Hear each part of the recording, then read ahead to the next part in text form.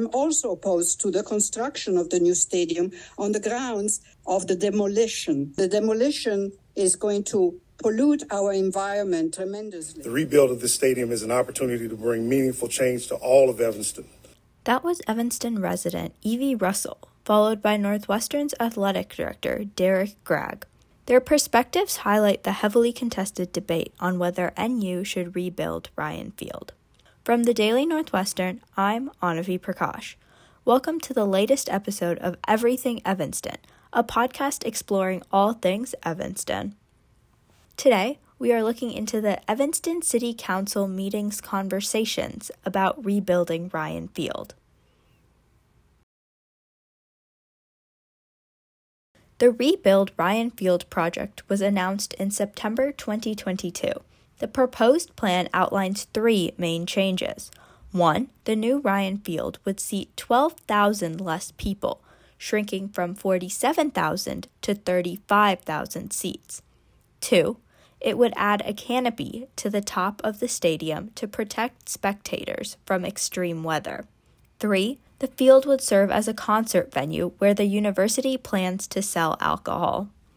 The fate of the project is now in the hands of the Evanston City Council, who will vote on whether the stadium can host concerts at their November 13th meeting. There are definitely divisions within the council. Mayor Biss had to tirade on a procedural vote, allowing whether to even let this become a final action item for next week. That was Daily reporter Shun Graves, who covered the October 30th City Council meeting. At the meeting, City Council introduced an ordinance about holding concerts at Ryan Field. Evanston Mayor Daniel Biss broke the council's 4-4 tie in favor of the ordinance. This comes after the council's Land Use Commission recommended rejecting the concert rezoning at its October 11th public hearing. So by a vote of 7-2, the recommendation fails, so it'll move forward with a negative recommendation. That was Matt Rogers, chair of the Land Use Commission. This commission is an advisory committee to the City Council, and its members are all volunteer Evanston residents. An independent study commissioned by Evanston estimated that holding 6 concerts would give the city $77.8 million in revenue per year.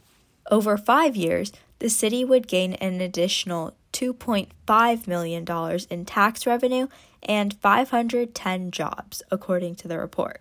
Nonetheless, Ryan Field becoming a concert venue is a contentious point for many stakeholders. Some residents at the City Council meeting wore large circular pins that said "No rezoning" in white over a red hand. The Daily's city editor, Lily Carey, explains. People who are neighboring the field don't really want this big, noisy concert venue right next to them. There are also people who are genuinely concerned about sort of the broader impacts it could have on the city. Concern stems from beyond Evanston as well. Wilmette Village President Senta Plunkett spoke at the October 30th meeting. Wilmette remains steadfast in its opposition to any number of concerts in the middle of a residential neighborhood. Plunkett listed traffic, parking, noise, and public safety concerns as a part of her reasoning. Ultimately, we fail to see how such adverse impacts can be satisfactorily mitigated. City Council updated the concert ordinance to reflect some of these concerns.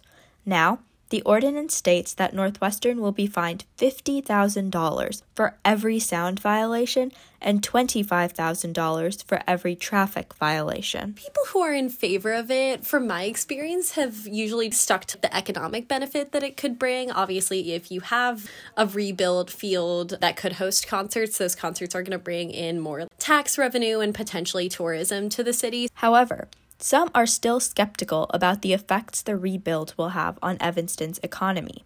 Members of the Most Livable City Association said that the stadium will bring large amounts of traffic that will hurt local businesses. They said they're worried Evanston residents won't want to venture downtown amidst the congestion on the streets.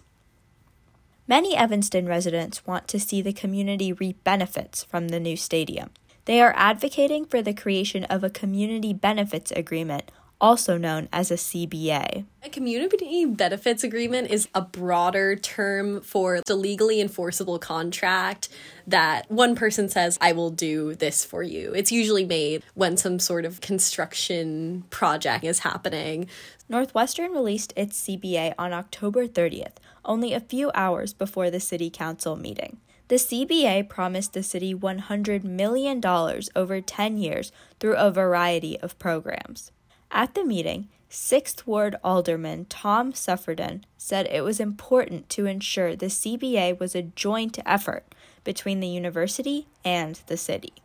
It definitely seems like something that's coming together pretty last minute, which I think is something that people I've talked to are skeptical of. Several groups, including the Northwestern Accountability Alliance, have been pushing the university for a CBA.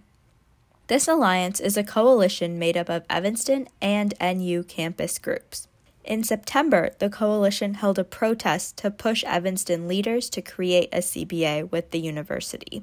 It strikes a chord with people because Northwestern has always had a tense relationship with the city of Evanston as a government entity. The university does not pay city taxes, and the stadium will be built entirely through private dollars. Some faculty members have brought up this issue of the school going into debt to help finance the stadium. The university, however, says that in the long run, the revenue from concerts will help with the maintenance and construction costs. The Pokagon Band of the Potawatomi Indians have also expressed concern about the rebuild. Their Tribal Historic Preservation Office sent a letter to the Land Use Commission in early October.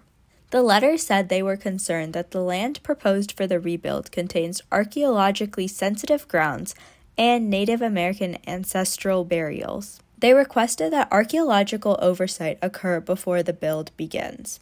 The Land Use Commission's Memorandum of Understanding now encourages consulting Native American tribal representatives and the State Historic Preservation Office before construction begins. I've also seen students being like, we really want this or we don't really want this. I feel like city reporting is usually somewhat separate from campus reporting. This is the biggest time since I've been at the Daily that I've seen city and campus reporting come together so much. All these different views of the Ryan Field rebuild will culminate in City Council's official votes on November 13th.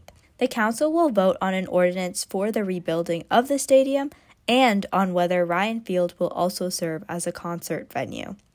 If the ordinances pass, Northwestern will have the city's permission to begin construction, which is estimated to be completed in 2026. From the Daily Northwestern, I'm Anavi Prakash. Thanks for listening to another episode of Everything Evanston. This episode was reported and produced by me. The audio editors of the Daily Northwestern are Virginia Hunt and Lily Shen. The digital managing editors are Scott Huang and Laura Simmons. And the editor-in-chief is Avni Kalra.